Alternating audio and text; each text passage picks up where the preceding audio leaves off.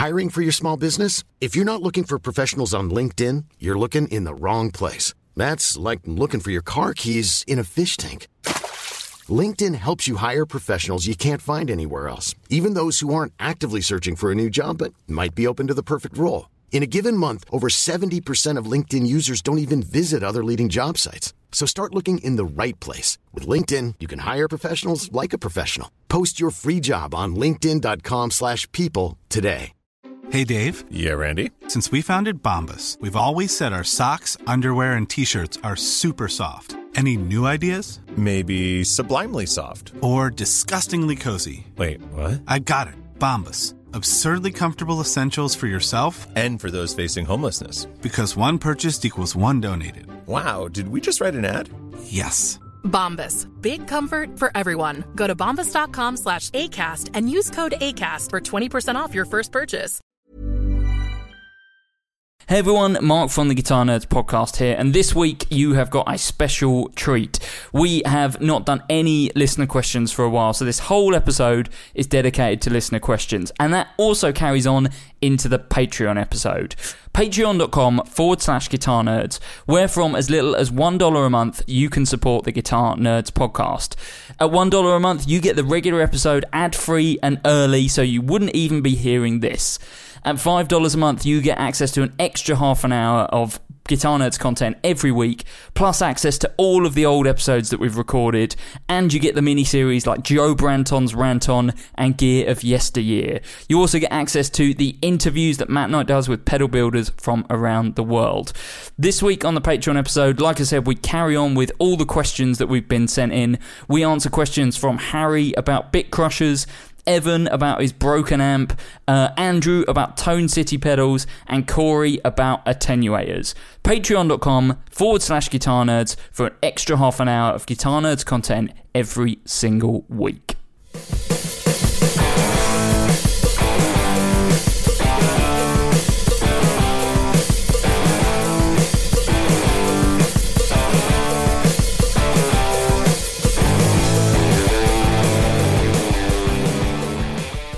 Hello and welcome to the Guitar Nerds podcast. I'm your host Mark Packham, joined this evening by Matt Knight, Willkommen, Jay Cross, Guten Tag, and Joe Branton. Achtung. Good. Very good. All the colours of the rainbow. It's very hot. We're actually recording on Sunday. We normally record on Mondays. It is super hot. I would say Sundays are the new Mondays. Well, we do seem to always be recording on Sunday. Tell me why. You Tell me sweet little lies. Sweet child of mine. This is definitely the lowest quality a podcast has ever been. Yeah, it's a bad start. A bad start. Thanks for tuning in. If you are to your regular home for guitar news and entertainment, and fun, but there is no news this week because this week is a question special. Question special. We've been building up a bucket of questions over the last few weeks. A literal bucket. More than there's been so much news and so much stuff to talk about. What with the Milan trip last week, then we had the new Boss stuff. Then we had the Boss MS3, and there's been all sorts of things that have eaten into most of the podcast. And next week is Summer NAMM. Next week, Summer NAMM. I'm so excited about Summer NAMM. I am indeed. I know most of the new things. Well, you're not going to be able to mention them in this week's Patreon episode. I'm embargoed for most of them. We talk about our Summer NAMM wish list / predictions. Matt, what would happen to me if I said some of the stuff that you've embargoed me on? I don't think I've embargoed you on anything, have I? Oh. Can we permanently embargo you just on every topic? Can we just embargo you? Yeah. Well, I mean, if you want your listenership to go down to zero, I imagine so. Yeah. Unbelievable. So, first let's just have a quick catch up. Everyone, Matt, you've been away for a couple of weeks. Did you get up to any guitar related stuff while you were away? No. I was in a remote town of only 1,000 people in eastern Sicily, where I think me and Amy, my partner, were the only English people there. It was absolutely amazing, and the village that you could see in the hill in the background was where they shot the Godfather trilogy. All the scenes in Sicily were shot there, so that was pretty amazing. And swam in the sea and saw lots of fish. What? And there wasn't a single guitar shop? there was definitely not a single guitar shop anywhere that I went. So basically, if there are any... How are you not dead? Like, I'd imagine that you would just shrivel up and die without hearing a shimmer reverb for 2 weeks. It was so refreshing to not actually think about or play guitar for that whole time and then come back and then be like, it's just sometimes it pays to just have a break from it, I think. Yeah, definitely. Whilst we're not suggesting at all to listeners that they take a break from listening to stuff about guitars, have a break. Have a break. Well, I mean, but then I came back and then I got if anyone from Guitar or who else is a bit international, Gear for Music is listening. It sounds like there's a gap in the market. Oh, GAC could open up. GAC Sicily. GAC Sicily is a great idea, actually. GAC Sicily. You could head over there. I think people would really be into you selling guitars in Sicily. Mainly us. Yeah. I'd be really into you not being here. You know that he's not allowed to in any other country anymore. Oh, did they rip up your passport? No, it was just stuff that happened in Italy specifically. Yes, when we went to Milan, there was a lot of things that happened that meant Joe should never go back there again. Gotcha. Not even by law, just the locals. They all know him, and his face is he's a wanted man. It's a built-up town. I didn't know that they could even find that many rocks to throw in such a short space of time. Chasing him out of town. Jay Cross, how have you been? I'm about to sneeze, so I might disappear in a sec. Joe Branton, how have you been? Oh, yeah, really good, actually. So the Polymath album reached its funding total with help of some Guitar Nerds listeners. Oh, yeah, thanks very much, Mark Pascom, for sharing that. Yeah, that was good. Yeah, we made it by the skin of our teeth. You did. 2% pushed you over the edge. Yeah, it pretty much was. Yeah, it was. That was good. But yeah, so we made it, which is great because it now means we can make this ludicrous leviathan of a record. So that's grand. And then today at 6:36 this morning, our guitarist had his first baby, Evelyn. Which one do you think, in the last few weeks, which one has he spent the most time, had the most time invested in? His upcoming baby or his upcoming album? Well, on the due date, we were playing a gig at the Boston Music Rooms in London. So he had to drive up separately and was like on the phone checking how she was just before we played. Then we played the set and he got in his car. He came off stage, got in his car and went.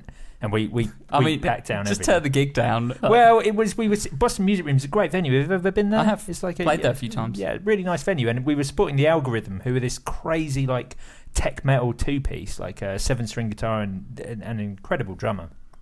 We were supporting them, and it was like a sold out show. So we thought we ought to do it. It was actually his idea to do it, but. One of the hottest gigs I've ever played. It was unbelievable. Do you know how many times I tuned the Stonefield? 0 during the set. Probably the hottest show I've ever played. It's almost like it's as good as a P-bass. You would definitely have to tune a P-bass. Definitely not. But it was, that was really good. So yeah, we played a show, and then he had his kid this morning. We've got Evelyn a Polymath baby grow. I'm surprised the kid's not called Polymath. I was really rooting for Joe. Molly. Molly Path. Molly Path. Oh, yeah, that would have been good. But yeah, we're definitely going to do... What's Tim's last name? Lorlick Walters. He's double-barreled it with his wife. But right, okay. It's hard to make a joke out of that name, isn't it? It's quite complicated. Yeah, Evelyn Lorlick Walters. It is. But yeah, we're going to, one of the best films in the world, Three Men and a Little Lady, obviously. 3 Men and a Little Baby, also good. But we're going to have the next Polymath photo shoot is going to be a copy of the of the 3 Men and a Baby cover shoot. Yeah, me and Mark and I did that with our friend when he had a baby. Yeah, we beat you to it. Sorry, JB. Soz. I wonder where Joe gets all his ideas from. I know, it's weird, isn't it? Weird. Jay Cross, now that you've finished sneezing, yes, good week or couple weeks. Yes, it's been good. It's been very busy. I've put on a couple of shows and pounds. I thought that's what he was going to say then. I was like, put on a couple of pounds. Thanks, mate. Well, I mean, yeah, no, I put on a couple of gigs. I put on my mates from Houston, Texas, football, etc. I was so gutted I couldn't go and see that. How was it? It was great. It was great, and Mercy is still rocking the Shell Pink Bass 6, which is so cool. One of my favourite instruments in the entire world. I think that must be kind of like hands down my favourite like stage instrument. You know, there are like certain bands who play guitars that you're like really into. I think that might be my favourite one. Yeah. I've never seen it live. It was fantastic, and great band. That was on the 4th of July. Oh, amazing! So I took down an American flag and some balloons and stuff, and it was a great night. Very, very fun. Yeah, other than that, things have been good, busy. I can't really think about what else has been going on. Been don't know. Well, I nearly bought another tape echo this week. Which one? Another Watkins. I found a solid state Watkins for not very much money. A solid state Watkins? Yeah. I didn't know they even made they were the tape later echoes ones. when it was solid state. Oh, I had no idea. Yeah. And it's I've seen one for How much was it? cheap enough. Cheap enough, and apparently all in working order. Too cheap for what it is, I think. But I don't get paid till next week, so I might. But then again, I have like $4,000 in my account from some pledge thing I did. So whether I need a third tape echo, I'm not sure. But I guess we'll see. That's cool, man. So I might get that. Oh, I wonder, should. can you hook multiple together? Yeah, why not? It's just like putting a delay pedal into another delay pedal. What I want to do is hook them up so that they avoid the erase head. So it's just constantly recording. Well, but no, I mean maybe they avoid one erase head. So there's two. So units. one of them's acting as a delay, and the other one is the actual recording. Yeah, maybe. Yeah. Well, that's what Frippertronics is. Effectively, it's just you're just extending the length of the tape. Yeah. You'd actually be better out doing that out of your Roland one because it's got a much wider tape in honestly, it. always working. Of course, yeah, always working. What you could do, mate, is just get like a loop pedal. Just throwing it out there. Yeah, or just use the Roland you've already got. It's got sound on sound mode. Well, speaking of this sort of thing, I've been spending a lot of time this week with the new Boss 500 series bits and bobs. Yep. With the RV 500. Yes. I watched. Speaking and of the MD 500. Speaking of that, I watched your video. Oh yeah. That you did for GAC the other day. Oh yeah. And me playing guitar. It was. I recommend everyone go and watch this. It was great, but it's very obvious that you're not a guitar player. Oh, is it? Oh, God damn it! No, I was don't hoping that I'd got away with that. No, but I don't mean that. I don't mean that in guitar demos is just hearing one chord. I really like that. I played several chords, but it's not one after each other. It was here's one chord, then we'll just hear the reverbs and delays for a minute or so. But also, what you've done is you've taken a really intense sound on the Mobius. Sorry, not the Mobius. The easy.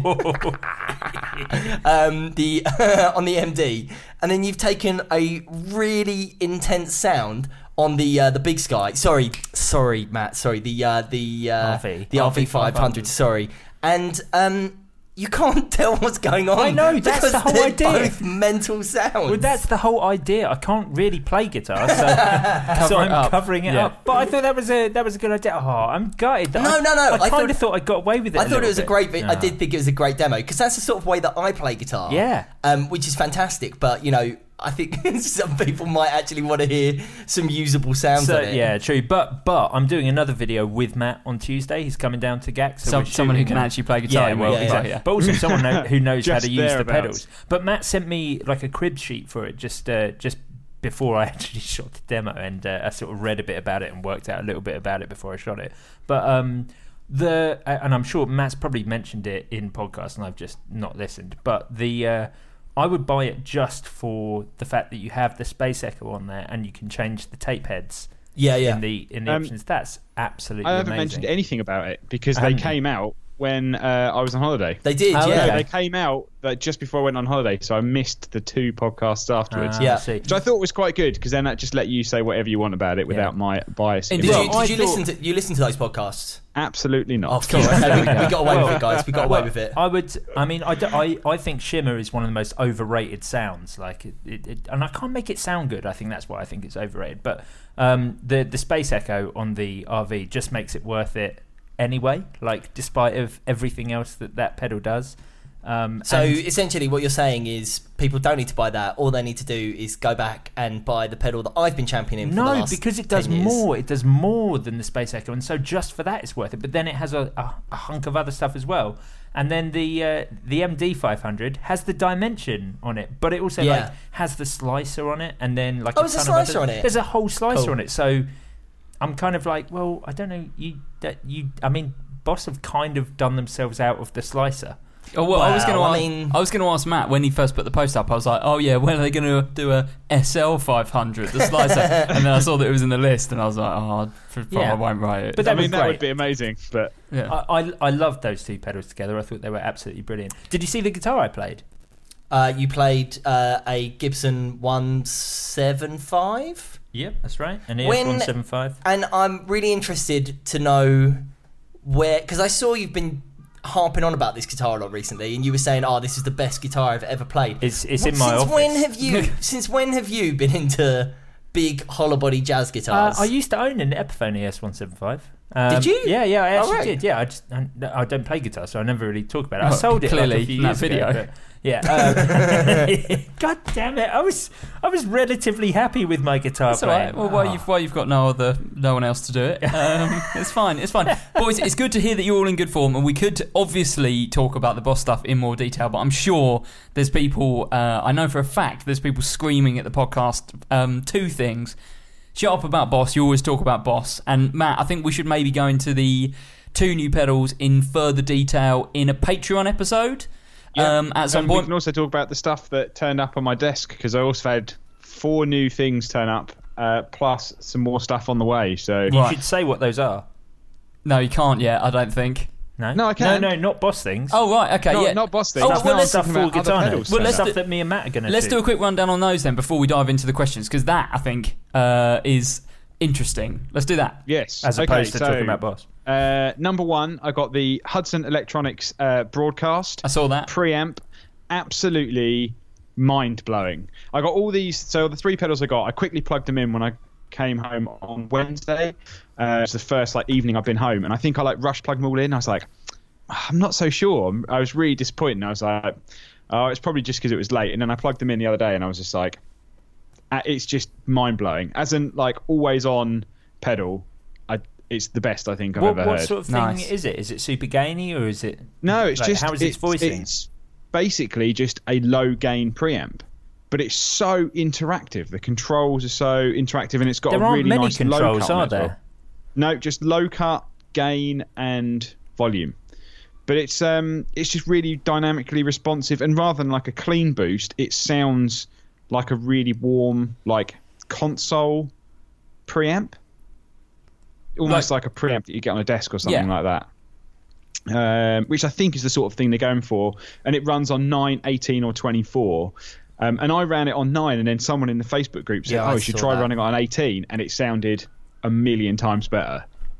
It's the first time I've actually I can actually hear a noticeable difference between sometimes you get a little bit more headroom, and it sounds, but this is night and day. It sounds completely different. What does Matty? What does the low cut control do? I don't really understand what that means. What do you think? Is it literally just cuts out the low end of the frequency? Yeah, it's a low filter, so it low filter, so it filters out all the low end, but it comes as opposed to it being the gain stage, not afterwards. So it's essentially really responsive. So it's essentially a treble boost, yeah. But instead of it literally boosting the treble, it's just taking away the bass. The bass. Yeah, so you can actually, and there's a high gain mode, and if you crank it all the way and then turn the high or the low cut all the way up, you get that kind of helter-skelter sort of Beatles straight into the desk overloading the preamp sort of sound as well. It's just really cool. It works as a lo-fi fuzz box at the same time, but as an always-on preamp, just absolutely mind-blowing. And one of those ones that works with so many different guitars. Sometimes you get one, it sounds really good with humbuckers, it doesn't sound so good with single coils, or it's too bright for single coils or a telly. Yeah, it's just really intuitive, just sounds really nice. I got the old Blood Noise Endeavours Fault, which is their new overdrive. Really unique sounding. I haven't spent as much time with that yet, but it's quite cool because it's an overdrive and then it's got a second gain stage that you can add on top. Cool. So it's not you two can make overdrives. it like fuzzy? Yeah, you can basically add a second gain stage into it, which is quite cool. But I've only spent a few minutes with that. I haven't had time to like properly kind of plug that in yet. JHS Pink Panther. This digital looks delay. so good. Looks amazing. It's amazing. Yeah, it's basically a kind of What's the nod unlatching to button on it? tap tempo. Oh. And it's great because it doesn't oscillate. And if you do move the delay time, it's really glitchy and really digital. It's not a digital delay that's meant to replicate analog delays or vintage delays. It's basically replicating old digital delays in a sense. Or you can have them crystal clean, or you can kind of add in a bit of like darkness and roll off the tone a little bit. But it's basically a nod to the old DD5 and the Ibanez DE7. Nice. That pedal's super topical at the moment. Everyone's banging on about it. Yeah. That and I've just seen one of the requests I've had the most bizarrely since working for Boss is bring back the DD5. Even Cedric from the Mars Volta was like, DD5, you should reissue that. Yeah. Like the he said that. Said that to you directly, right? He emailed you. He actually said it to Jay, really? the guy I work with, when he met him backstage at a gig, and he was like, "Oh yeah, you DD5, that's the one you should reissue." Wow. Bizarre. So yeah, but it's really nice. It's got a tape mode on it, which basically darkens off all the repeats. So yeah, it's just an incredible delay, and it's really nice to have the tap tempo on board on like a small sort of footprint. What else? Hudson Electronics are also sending us the Sidecar, which is their Tube Screamer style pedal, which is awesome. Meador Electronics from Australia are sending us their new fuzz pedal, which is also on the way. And I've got interviews lined up with Brian Wampler, Blake from Tone Mob, Media Electronics, and a couple of other people as well. Nice, busy. So it's like since you all got happened back. in like the last like week since I've been back. Nice. Like all of that has just appeared on my desk. So, Nice. Oh, and as we mentioned in the podcast, the Facebook group today, I'm 2 away, or now 1 away from the complete set of Dan Electro food pedals. So we think we've got one of those two. Oh, it's confirmed. The guy has paid for it, and it is on its way. Nice. So what are we looking for? So that was the Surf and Turf, right? So that's the Surf and Turf. just So That's the compressor, right? The Leslie we're and looking compressor. for the Rocky Road. That's what we need. The Rocky Road is the Leslie simulator. The Rocky Road Leslie Simulator. If we get that, then we'll have the entire collection of So Dan calling Electro all food guitar pedals. nerds. Indeed. Yeah, if you know anyone who's got the Rocky Road, or you've got one lurking in a box somewhere, get in touch. We are... I assume we can pay some money for it, right, Matt? Pay over the odds. Yeah. We're not paying over the odds. Oh, okay. Yeah, Guitar Nods do not want to pay over the odds. Guitar Nods. Guitar Nods. But we're filming on the 23rd of July. That's so Sunday. Ideally, it'd be great if we had it before then. Yes. Also, It'd be a shame to kind of try and film it and then be like, oh, we're still missing one. Yeah, definitely. If we can get that before 23rd of July, that would be excellent. So, yeah, if you see one for sale, or you know anyone who's got one who doesn't use it, put us in touch.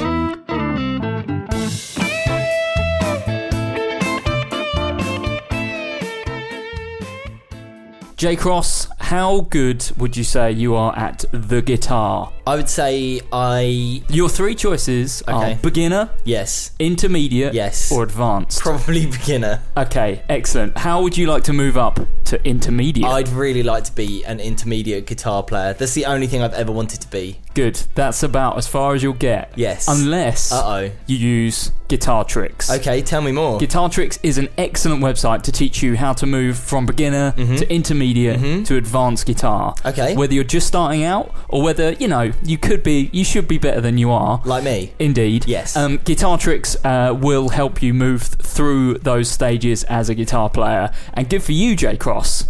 We have worked together with Guitar Tricks to bring a 14-day free trial to not only you, but to the listeners of the Guitar Nerds podcast. So that means I can try it for 14 days, and if I'm not into it, just cancel it. You can, indeed. But I'm probably going to be into it. I think you probably will. Okay. You'll notice a swift advancement of your guitar skills. Excellent. So, do you want to know where you can get this offer? Where can you get the offer? guitarnerds.net/guitar tricks.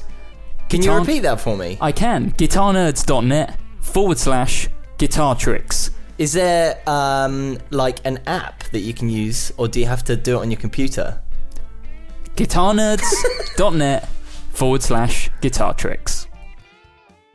Lads, it's great to hear you in good form, because we promised that we were going to dive into a whole big old bucket, a swimming pool, maybe not a swimming pool, a large child's paddling pool worth of No. Whoa. Sorry, whoa, your bag. You do whoa. it, don't you? You've ruined it. I would like to point out at this impasse that Matt Knight is wearing like a towel round his neck. I love this. I was looking at that and I was like, should I mention it? No, I'm going to mention it. Matt Knight's got a is- towel round his neck. Listeners, you can't see, but it's weird. He's like It's Barry nearly White. over 30 degrees in here. I've got no air conditioning. So you thought you'd there's wear no more breeze. clothes? No, it's just to basically wipe the sweat away. I am literally pouring with sweat. Just For take people that your don't know shirt that. off, mate. We don't mind. We're all I'm mates. not going to take my shirt off while we're on camera. That will just make it very weird. We're all mates here. None of us are wearing trousers. Yeah. You just I can't mean, see. I'm not wearing trousers. Shorts or This pants. podcast just took a really downward spiral. Matt, if anyone is familiar with current WWE superstar Samoa Joe, Matt has got that kind of look at the moment. The bruiser with the towel around his neck. He's ready to go to war. A big old one-fall match with a whole big bucket of News. Question. Oh, sorry. That was like two wrestlers, like Yes, indeed. entering the ring. Indeed. News versus Mr. News questions. and Mr. And Questions. Anyway, one, all two, of you- three. Your all of new you winner ruined it. is questions. First up, Lee says, what's the best way? Lee says, what's the best way to achieve a melodic death metal tone? I've tried medium gain with a clean boost, but it's a little too clean. Any ideas? That's such a weird question. Melodic death metal. I don't know what that is. Matt Knight? I'm glad you included this one then. Well, I thought we could talk about it. It's like metal, but more about death with melody. I'm trying to think of some bands that you might actually know that would be maybe classed as, like, maybe they're probably not heavy enough, but maybe Opeth, like earlier Opeth. Okay, like poppy, because it's not poppy. It's more no, like not okay. poppy. I don't mean poppy. metal, but it's like there's loads of melodic. Yeah, sort of that's guitar what I meant, parts. It's not not just poppy. like loads of low end. So let's Actually, guitar strings. I think the solution is actually, whilst he maybe thinks that's too clean as it is, I kind of think the idea for that sort of thing is to really overdo the reverb. I think that's the or the digital delay, one of the two.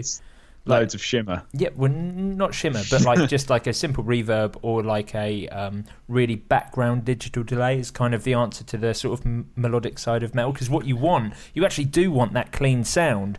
And I think when he says it sounds too clean, it's just cutting off too sharply. I kind of think the solution there is to drown it out in one of the two things, like either a sort of light digital delay or a really over the top reverb. I looked into a couple of pedal boards from a few different bands and had a listen to a few different bits, and the amp of choice of most of them, well, now tends to be Axe Effects, but most of them are modelling like a Mesa Boogie, like Dual Rec. So there was two choices that kind of jumped out at me for like a distortion that would work really well, that's got a lot of tone shaping options. Seymour Duncan Palladium. Palladium. Oh, how about that? Which we reviewed, which was a really, really good bit of kit. And the Mesa Boogie throttle box. Those boogie pedals, they were really, really cool. Yeah, and but no one bought them. They didn't. I think they were just too much money. How much were they? They were 250 quid, I think. Well, this one, the throttle box they did one with the 5-band EQ, and it was nearly 300 quid, I think. Yeah, because they brought out 4, I think, at one point. They were like double pedals, weren't they? Yeah, and they didn't. I don't think they did a great job of differentiating them quite so much. So people would come in and they'd say, "Oh, I want to try the new Mesa Boogie pedals. You know, what's the difference?" And even I was quite often struggling to say, "Well, you know, there's." But I do remember that the throttle box was a really, really cool, very, very. It brought out that boogie sound really well. And I think one of the things that you really want for this style of metal is you want it to keep it really, really tight. So, you know, as much as I'm not a huge fan of compressors in general, I think that's what you want for this sort of music, is keep it together, keep it tight. Yeah, 'cause you don't want any picking dynamic, basically, do you? You want all this, like, loads of really smooth lines, so like a compressor would work really well. Maybe one with like a clean blend, like the Pulp and Peel. You can blend in a bit of the clean sound as well. Yeah, definitely. Someone we used to work with actually was once talking about like a sound that is too clean. The best way to sort it out is a mix of both those things, actually. A little bit of compression and a tiny bit of like almost like slapback digital delay will really fill out a sound if you think like this is too clean, basically. But yeah, definitely a boogie, emulate pedal, or if you can obviously get a boogie yourself, because it's got all that cut to it, but you still get all the gain there. It's kind of that's why those amps became known in the late 90s, early 2000s for the sort of sounds that they did. You know, the new metal type tones. It's because people still wanted melody, and they still wanted to be able to. They didn't want to completely obliterate the sound, but they wanted loads of gain, and that's what Boogie does very, very well.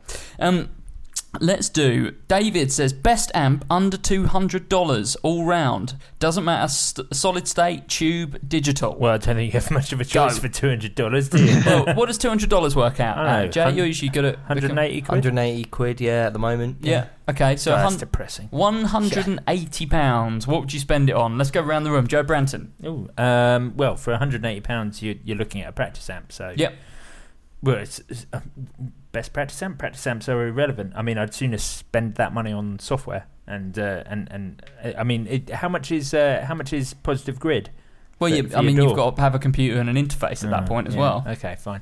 Can you get that for £180? No, I mean, I think we're all going to say the same thing, because the only practice amp that's managed to get under the £200 threshold is the Fender Mustang GT. Yeah, right.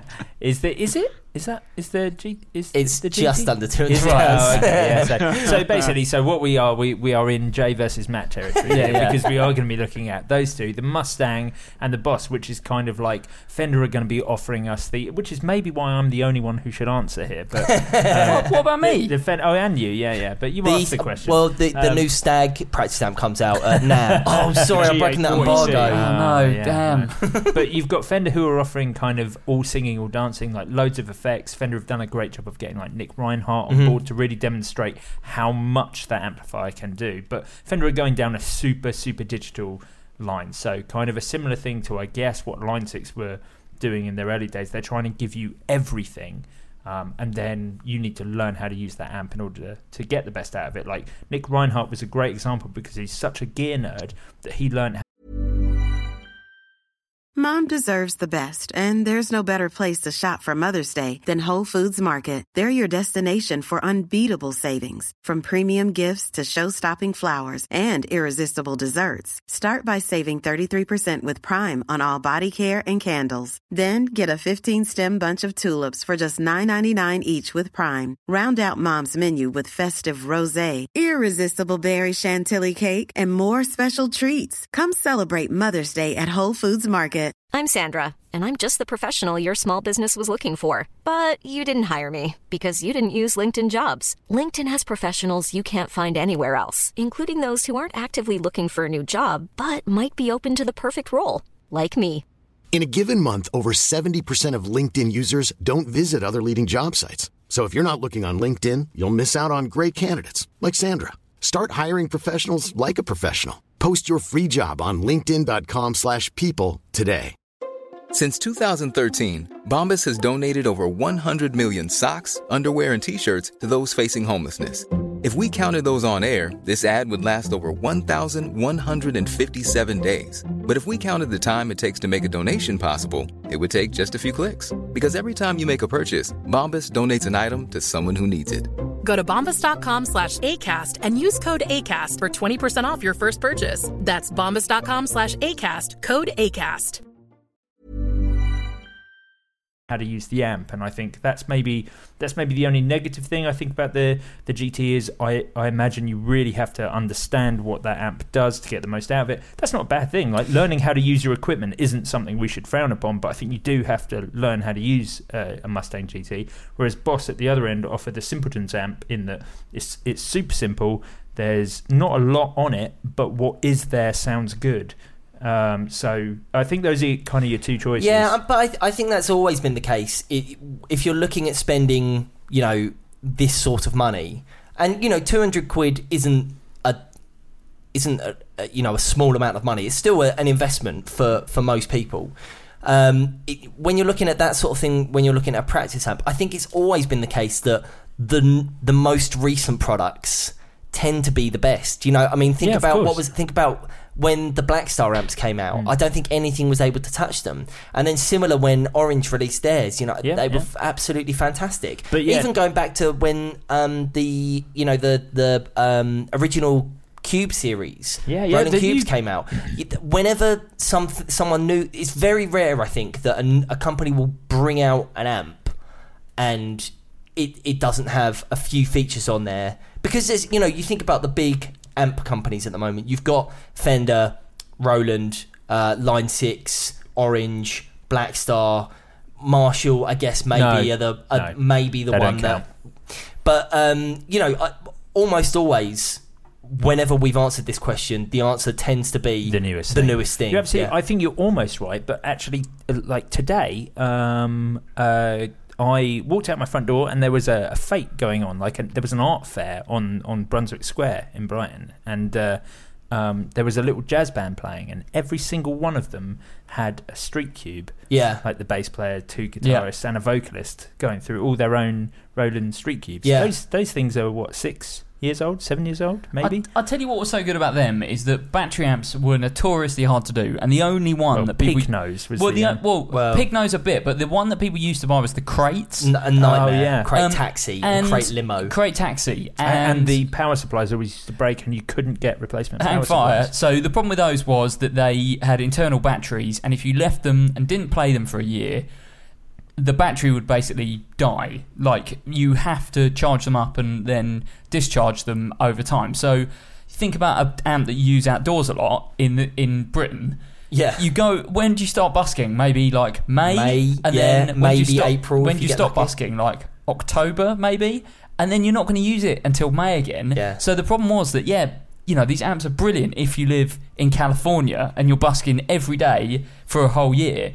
But as soon as you bring it into Britain, where you can't, charge it up every day, discharge it as you're playing, charge it up again, it's just going to break because you leave it dormant in the cupboard. Yeah. Whereas what Roland did was, the Roland, aren't they? Not Boss, the Street Cube. What Roland did was made something that you can use just with like D-cell batteries, or no, they're like double A's. Double A's. And just made took a product that people clearly wanted with the crates, and just kind of Rolandified it a bit, like made it really easy to use, put a bit more thought into like what's actually going to be useful in all the territories worldwide. Everyone can get hold of AA batteries, and if you leave it with the AA batteries in there for a year, nothing particularly bad is going to happen. No, and I think that's a very strange. I think it's very strange that nobody has really tried to take on the mantle of the Street Cube. The only and sorry, I don't mean to make this Roland versus Fender again, but the only other thing out there, I think, is the Passport Mini. Yeah, Fender amp can. Well, yeah, okay. But I just don't think there's anything else out there that will do it. And I think it's mad that someone like Orange or Marshall, the fact that Marshall haven't done a code busker, even just calling it something like that. Just that they spent 10 years making an amp that everyone else had already made. Well, completely. I think that's the thing, though. It's quite easy to make a battery-powered amp with tons of options, and it will just drain the battery too quick. Where actually the Street Cube is really... Well, yeah, it 8 lasts hours of battery so much life longer on batteries. And it was funny, last time I was in Brighton, I was with Yoshi Kagami and Kosuke, who actually was the lead engineer on the Street Cube, and walked past and watched someone busk with a Street Cube. Oh, that's and we cool, were just saying how funny it would be if the guy knew that the person standing in front of him was the guy that actually invented the amplifier. Incredible. Absolutely incredible. So, to come back to the original question, apparently last year... Oh, sorry. Oh, sorry, Matt, you cut out there. Finish your story. That's all right, Danica. It was a similar thing to this. Apparently last year when the Japanese guys came over, someone bought an RC300 and the engineer on the looper was there, and then the guy bought the RC300 and he was like, oh, this guy designed it, and he was like, oh, can you sign this box for me? So he got his RC300 signed by the guy that designed it. It's just, you'd never think to meet the people that end up building these products. Yeah. So to go back to the original question, you've got £180. What are you buying, Joe Branton? I think we should speak about the new Line 6 Spyders as well, because I think they are great. The problem is, I think that they called them Spyders, and I think the last series of Spyders stuck around for too long, and they lost the thing where they were progressive and became digital old tech. They became old tech. They just kept them on for too long, and so by keeping the next series as the Spider, I think it's a bit of a trick, because too many people, I think, have gone, oh, the Spyders, that's old tech. Completely. If they'd have called them something else, if they'd called them the Arachnid, people would be fine. I think people would be like, fine. I'm surprised that they haven't, sort of ported the... And I know that they're trying to keep it as a premium product, but I'm surprised that they haven't ported the Helix name onto a a smaller Helix Junior. Well, Helix, exactly, because all of the for all of the heavy hitting that the Line 6 Spider gets, people have taken the Helix and even Amplify. The previous incantation of their it was like it was kind of something separate. Yeah, wasn't it's a weird product. I guess it was a practice amp that had kind of like home use. Yeah, what they call quality of life stuff about it. Like it was easy to hook up to a TV or easy to hook up to Spotify or whatever. But what I mean is, when those products came out, I really thought that everyone would just dismiss them as, oh, it's Line 6. Line 6 made the Spider, and the Spider is crap. And I thought that would happen, but it hasn't happened. And I think, that's great for the Helix, but I'm not sure that the Spider will be able to... I can't believe they've not rebranded it. Yeah, it's a shame they haven't. It's interesting to see, and one thing I think the Boss Katana has done well is Boss Katana are the only brand that have gone, hey, how about we don't make our amp look exactly the same as everyone else's, whereas Mustang, Code, and the Line 6 Spider are almost interchangeable. It's almost like a badge change between the three amps. They've gone for the same grill and the same look, and the Katana's the only one that's tried something different, admittedly subtly different. But I kind of almost think Orange should get in on some of this, because someone who just try and make their amps look a bit different. They did. I mean, the Orange Crush Pro series. Yeah. No, not Crush Pro. Crush, because the Crush Pro was the larger pieces. Yeah. But we did some demos of them with Mikey from Skindred. They were banging. And so they did do them, and they do look different, But I don't know. I think the problem is with those is that at the practice amp level, I think people are actually looking for, digital modelling. They want different sounds from the amp. And to be honest, the Katana's got it nailed for me. I just think it sounds so good. Well, I don't know. Are people looking for digital modelling? That's exactly why I would go Katana over Mustang or Spider, because I've got boxes of effects pedals at home, so I want to try them out. So oh no, I know. What I mean, parent, I think in general will want the best bang for their buck, and I think a Mustang is that answer. But I think people like me, players still have to play. Nobody likes you, mate. People who play and collect gear and are into that sort of thing still have to play at home, and they still need something small to do. Sure. And so for that, a Katana is great. The real world feedback that obviously I get in my day job is actually more people are buying Katana to gig with than they are to use as a home practice amp. Wow. Okay. Because it's a real Class A B amp. It's not Class D. So everything like Mustang, Orange, Code, they're all Class D. Katana's Class AB, so it's the same as a valve amp. Basically, a lot of valve amps are all Class AB. He's just a walking so you can advert actually turn it up to full. You can actually turn it up full volume, and it's giggable. So we're getting loads of requests from people going, I bought the 50, but I've gone up to the 100 because I actually wanted even more power for gigs. But most people seem to be gigging it, which is one thing we didn't necessarily kind of think to start with. How much is a PV Bandit these days? Is it more than £160? Can you still buy them? Or yeah, they still make them. Bandit? I'm sure they do. They're probably not as good as classic ones. Get a second-hand one. What you want is the one with the blue trim and the silver logo. That's the ultimate PV Bandit. Let's move on because we've spent a lot of time on this, but I think the feeling is that it's probably either the Boss Katana, surprisingly, or the Fender Mustang GT, surprisingly. Oh, God. But as a fairly impartial person, I do think they're both good amps. For me, the Katana does swing it. I'm sorry, Jay. No. Remember whose house you're in, mate. But if you want all the multi-effects and stuff, then obviously you've got the Katana in there. For me, the Mustang GT. For me, well, from my perspective, GAC stock both of them, so whichever one's got the most margin. Just which of your mates do you like? Which one of your mates do you like more? That's the key thing. Let's move on. So Steve says, I'm an older player who used to use about 6 pedals at gigs, but over time I've become a guitar chord amp or DAW guy. Reverb for me has always been that knob on the amp that I hardly ever touch unless we're playing surf instrumentals. So what's all the fuss about reverb pedals? Convince me there's anything interesting about them. Joe Branton, I want you to tackle this first. As a man who we've just said has done a demo recently on some reverb pedals, and also probably the most contentious member of this group, how do you want to rebut Steve's fairly... he's saying basically what's the point of reverb? Why would you use reverb? I mean, probably, Steve, for the same reason that you would call a jack cable a cable rather than a cord, I would imagine, but... No, just such a bell. I'm glad you amused yourself, mate. Yeah, whatever. I don't even know how to go about this. It's almost... Maybe if someone had said this about modulation, maybe if someone had said this about vibrato or chorus or something, I'd be like, yeah, this is a discussion to be had. But are you genuinely asking why someone would use the most used effect on any album of all time ever in history?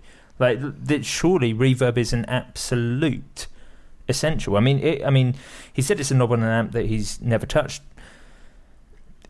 I mean, I don't know, like, what the hell were you playing? Like, I mean, seriously, unless you're playing punk rock, I see no reason not to use a reverb control. Or metal stuff, I guess. Like, things where you need them not live. Even metal. You want less reverb live, though, don't you? You wouldn't want to necessarily have, like, maximum reverb on your amp live, because you might just drown out. No, absolutely. You're of course, you're right, but I think a touch of reverb is in the right context, is an absolute...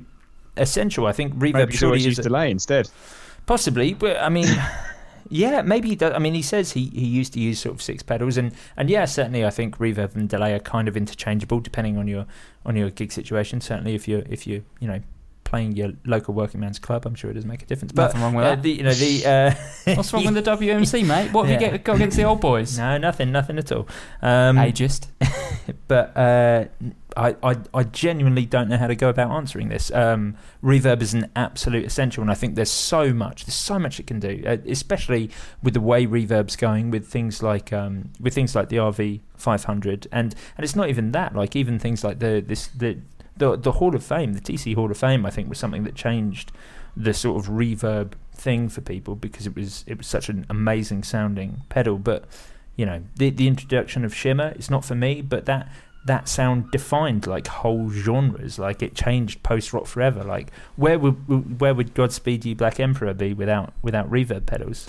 I do think this speaks to a larger problem that I have with sometimes the things that we talk about, but also sometimes kind of guitar enthusiasts or mainly pedal enthusiasts on the internet as a whole, is that with effects we're taking everything like as out there as it can go a lot of the time. So things like reverb, it's brilliant that Boss have got the RV500, but I think a lot of the ways that people are going to show it off is like basically the demo that you did, which is just here's all the ridiculous sounds it will do. I mean, that's not a good example. I was using that as a weird sure, thing. But a lot of people will do that, and we've seen rise of channels like Knobs, for example, which I really like. But for most players, they're never going to buy that pedal because it's not doing a sound that you're going to use. Which is why if someone said to me like, okay, you can only ever take one pedal with you again, you've got a low-powered valve amp or a small valve amp that will cover a bit of your drive stuff, the pedal I would take with me is the Strymon Flint, because it's a really simple reverb, and a lot of the time that's what most people will need. Well, yeah, of all the gear that I have, the reverb pedal that stayed on my board more than any other was a Hall of Fame Mini. Yeah. Because it was simple, it had one control and everything else was preset. And yeah, I agree, like reverb should be used as a touch. Like, I understand, I'm saying that, like, you know, genres have been built on the weird sounds, but I still think a subtle reverb sounds gorgeous on a guitar or a bass, and I think it's nothing but it's such an improvement on everything. Yeah, crazy not to use it. Matt, any thoughts? A classic for me, actually, revisiting a pedal that I hadn't plugged in for a while, the original big box Holy Grail from Electro Harmonix. Great pedal, because it was just a great sounding amp reverb, basically, just a great sounding. Spring reverb. I mean, it had the Flurb in there. I think the other one was either Hall or Plate, but the spring sound was just great. So I think, you know, if you had a really dry amp, for example, it's just nice to add in a bit of background. But I think you're right though. The problem is now is some reverb pedals, you know, and obviously Boss have got the RV500, and there's a lot of others that make reverbs that have got hundreds of sounds on. But some people just want to plug in and get a great sound straight away. And I think that's where you're right with the Strymon Flint. It's just like, here's a really nice reverb, really usable, but then also here's a really nice tremolo. And straight away, for me, that pedal's always been really musical. Yeah. It's really inspiring every time you plug it in. And I think if he's trying to get into reverb, or he's not convinced and he kind of wants a pedal, if you spent the money on, say, like a Strymon Flint, I think straight away you'd instantly go, I can write so much music around this because it's just an inspiring pedal. Well, it's just the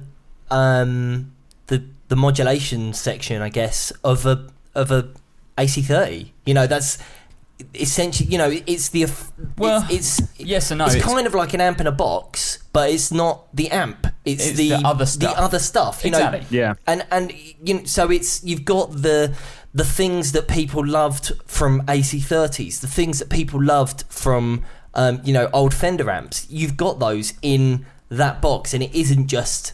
I think the Flint kind of stands alone as a pedal that's really bucked to the trend of being an amp in a box, because that's what it is. But you can use it with your own amp, you know. Yeah. I think it's great. I love that pedal. I think it's fantastic. Yeah, definitely. So, Steve, I'm not sure we've convinced you to use reverb or not, but I would say don't listen to Joe Branton's rubbish music, which reverb is ridiculous and makes it sound... don't take that as the only example of reverb, I would say. Like, go and listen to more of the kind of stripped back pedals that are really basic. The other one I really like, Boss FRV1, which is the Fender reverb emulator. RV6. That was great. Yeah, but again, it goes into the, you know, the slightly more Shimmer, kind of newer stuff. But definitely check out the Strymon Flint. Yeah, FRV1 and FDR1 actually, which was the Fender Deluxe reverb. So if you've got like a Marshall and you kind of want a bit more of that Fendery kind of splashy sound. To be honest, even if you just want to sort of dip your toes, like Moore do the Shimverb, which despite its name actually does some really. I wasn't really into the Shimverb, but I really like the Re-Echo? the Skyverb, which was it's nice. It was the kind of their homage to the Big Sky, but in a really tiny, controllable box. I thought that was really nice. Tell you the other one to check out if you want something a lot more stripped back. And I've never heard one of these in the real life. I've only heard it on the internet. The J Rocket Designs Boing, which is their one knob spring reverb, and it's literally it's like an amp control. It's how much do you want? You just turn it up and then you turn it on. No voicing controls, nothing, no pre-delay, none of that, no shimmer, no reverb. I kind of like that. So do I. That's why I used the Hall of Fame Mini, just because, you know, I could just control how much I had. I mean, that's slightly different because, you know, if you wanted to, you could go in and change all of those parameters with the tone print. I guess so, yeah. But I agree. I think pedals like that have only got the one control, or I quite like pedals that don't have any controls. Yeah, you just turn it on. I think those are, because that's kind of sticking two fingers up at people like Joe Branton, Yeah. where you don't need all of these. Here's just a great sound. Yeah, definitely. Let's move on. Let's do Vince or Ben.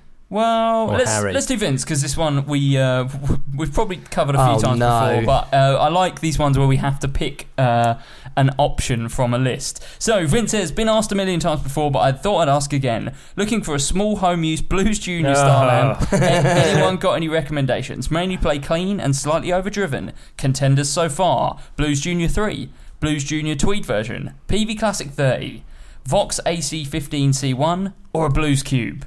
Where are we going? Joe Branton first. Well, I will say that the Blues Junior, the Tweed version, that's super limited edition. It looks great. It's really high quality Tweed. It's not limited. It's not limited edition. Oh, is it the other amps that are limited in the Tweed series? Yeah, that one's not limited. The Blue Junior Tweed is a standard. Yeah. Oh, that's amazing. In that case, there's no reason to buy a You're 3. probably thinking it says I think it says LTD, which stands for lack of tweed. It doesn't stand for limited. I'm not quite sure how that one slipped in, but that's that slips a lot of people up in the office as well. Don't worry. Okay, fine. I may have been marketing this as like a super limited edition amp. It's right. They've been limited edition for 10 years. They've been out since we've only just got them in stock. No, you haven't. Yeah, we have. No, you're thinking of something all the else. other Tweed stuff. They've released like 4 or 5 Tweed. I did a Tweed mail shot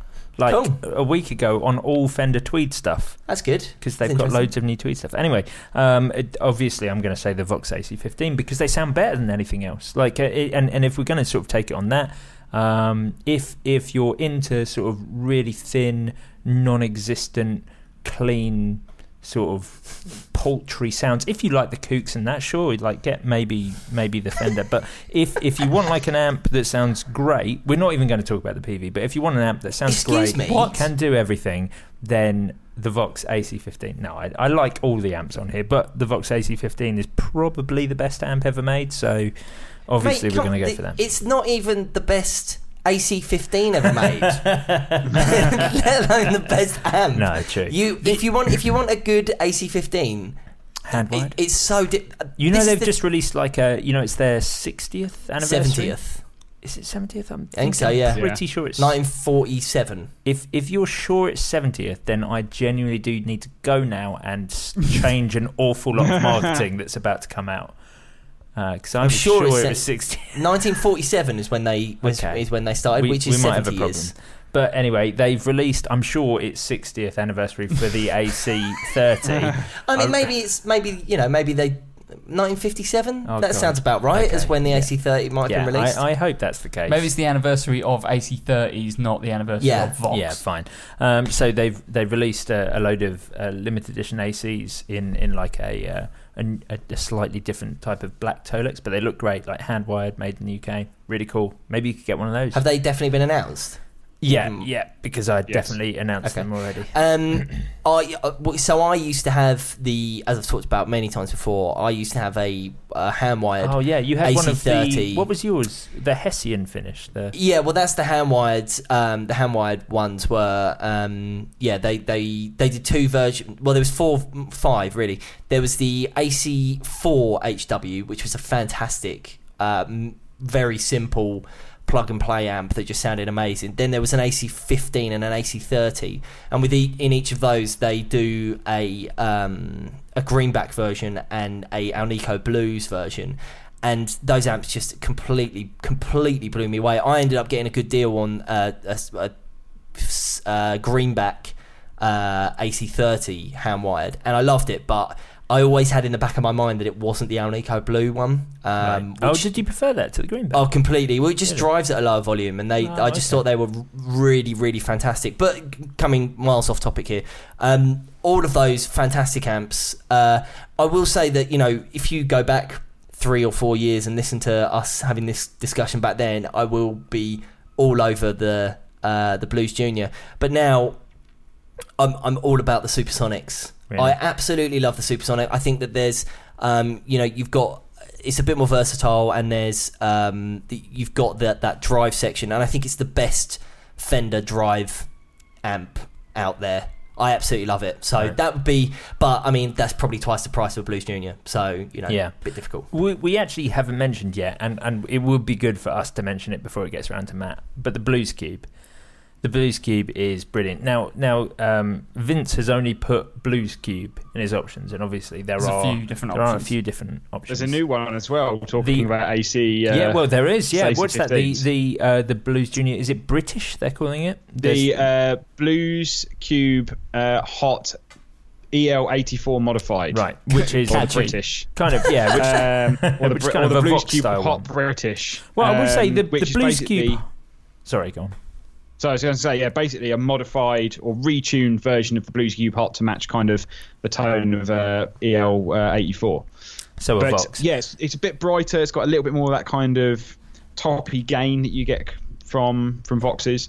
But the thing that I like about it is it gives you more drive than all the other options. So if you kind of want a bit more gain than a Blues Junior or an AC15 is probably going to give you, even though he says he plays mainly clean. If you want that extra drive option, you have got that, and you've got the attenuation option as well. So I suppose that's the kind of maybe advantage of using it at home more. I couldn't sing the Blues Cube praises enough, especially the Hot. I love every single one of those amps on that list. Difficult. Even have all three. The PV as well. Head rush. The PV Classic, the Classic range. I was going to sing the praises off the not the Blues Cube, sorry, the Classic. PV Classic 30, because I was looking at the gear list for a rehearsal room that I had my first band practice in 2001, and they still have the Classic 50 that I plugged into in September 2001. That is still, despite being used every night. It's probably been serviced, man. Well, it's probably been serviced, but still, amps do fall apart. Even if you get something serviced, there's a lot of Fender and Vox amps and Marshall amps and Orange amps that haven't made it in people's houses for that long, even with a service. This has been used in a rehearsal. It might not be the same one. I reckon it is still the same one, because the Classic 50 410, which they just had when they opened. Yeah. And you're not going to buy another Classic 50 410, are you? You just get something else. Was it the Delta Blues was the 115, right? No, the Delta Blues there was a 115 and a 410 as well. Yeah, okay. Yeah. That's the coolest one. Yeah. 115 guitar amp. The Classic 30, I can't sing the praises of highly enough. If you want something that can be Fender-y, but it's got a little bit more bite to it, I think the drive sound on there is better than a Blues Junior. I think it just tips into the right side of kind of breaking up, whereas I think the Blues Junior can get a little bit fizzy at times.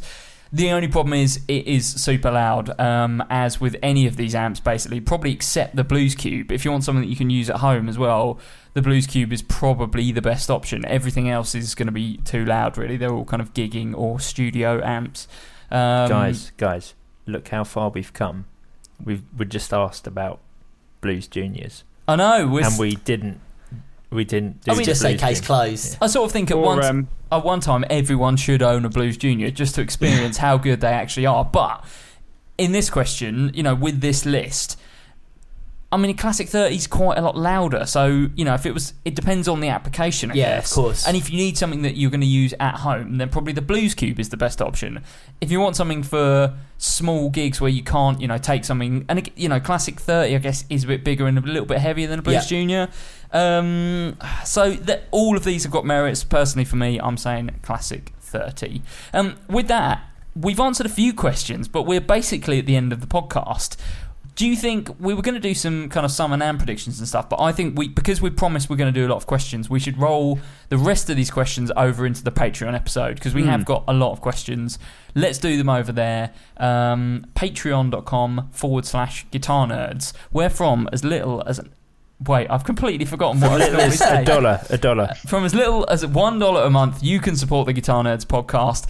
For $1, you get the regular pod ad-free and early. At the $5 a month tier, you get an extra half an hour, which is what we're going to record now, every week. Plus, you also get access to the mini-series like Joe Branton's Rant On, all the interviews that Matt talked about earlier in the podcast, and one that I'm going to do with the the lead guy, the owner, the originator of Line 6, which I'm really looking forward to.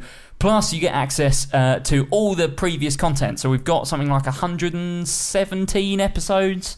Too much, if anything. Too much, if anything. And you get a lot of stuff. And at the $10 tier, you get your name read out like these fine people.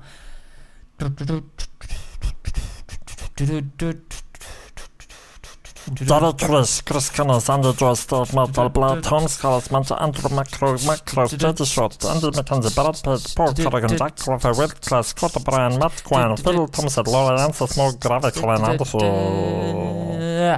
There we go. You can also follow us on Twitter at Guitar Nerds, on Instagram at Guitar Nerds. Go to the Facebook group, facebook.com/groups/Guitar Nerds forum, where you can join in with the episode by sending your questions, chatting to all of us Guitar Nerds, offering to send us Zoom 505s, which is something that I'm looking very much forward to receiving. And you should also go to YouTube, youtube.com/Guitar Nerds videos. There is the vlog of our time in Milan. There is. Is now up there. Very well received. I think some excellent camera work by me, some good vlogging skills. I liked how your video was exactly the same as Mary Spender's video. Yeah, but I've literally sort of the same things happen at the same point in the video. Has got me in it. Oh yeah, it has actually. Yeah. Well, so they're both good, but mine's better because it's got more me. There's an equal amount of me. Yeah, shame. Too much, if anything. Yeah, definitely. Thanks for listening this week. Do join us over on the Patreon episode, patreon.com/Guitar Nerds. See you next week. Cheers, gang. Bye. Shalom.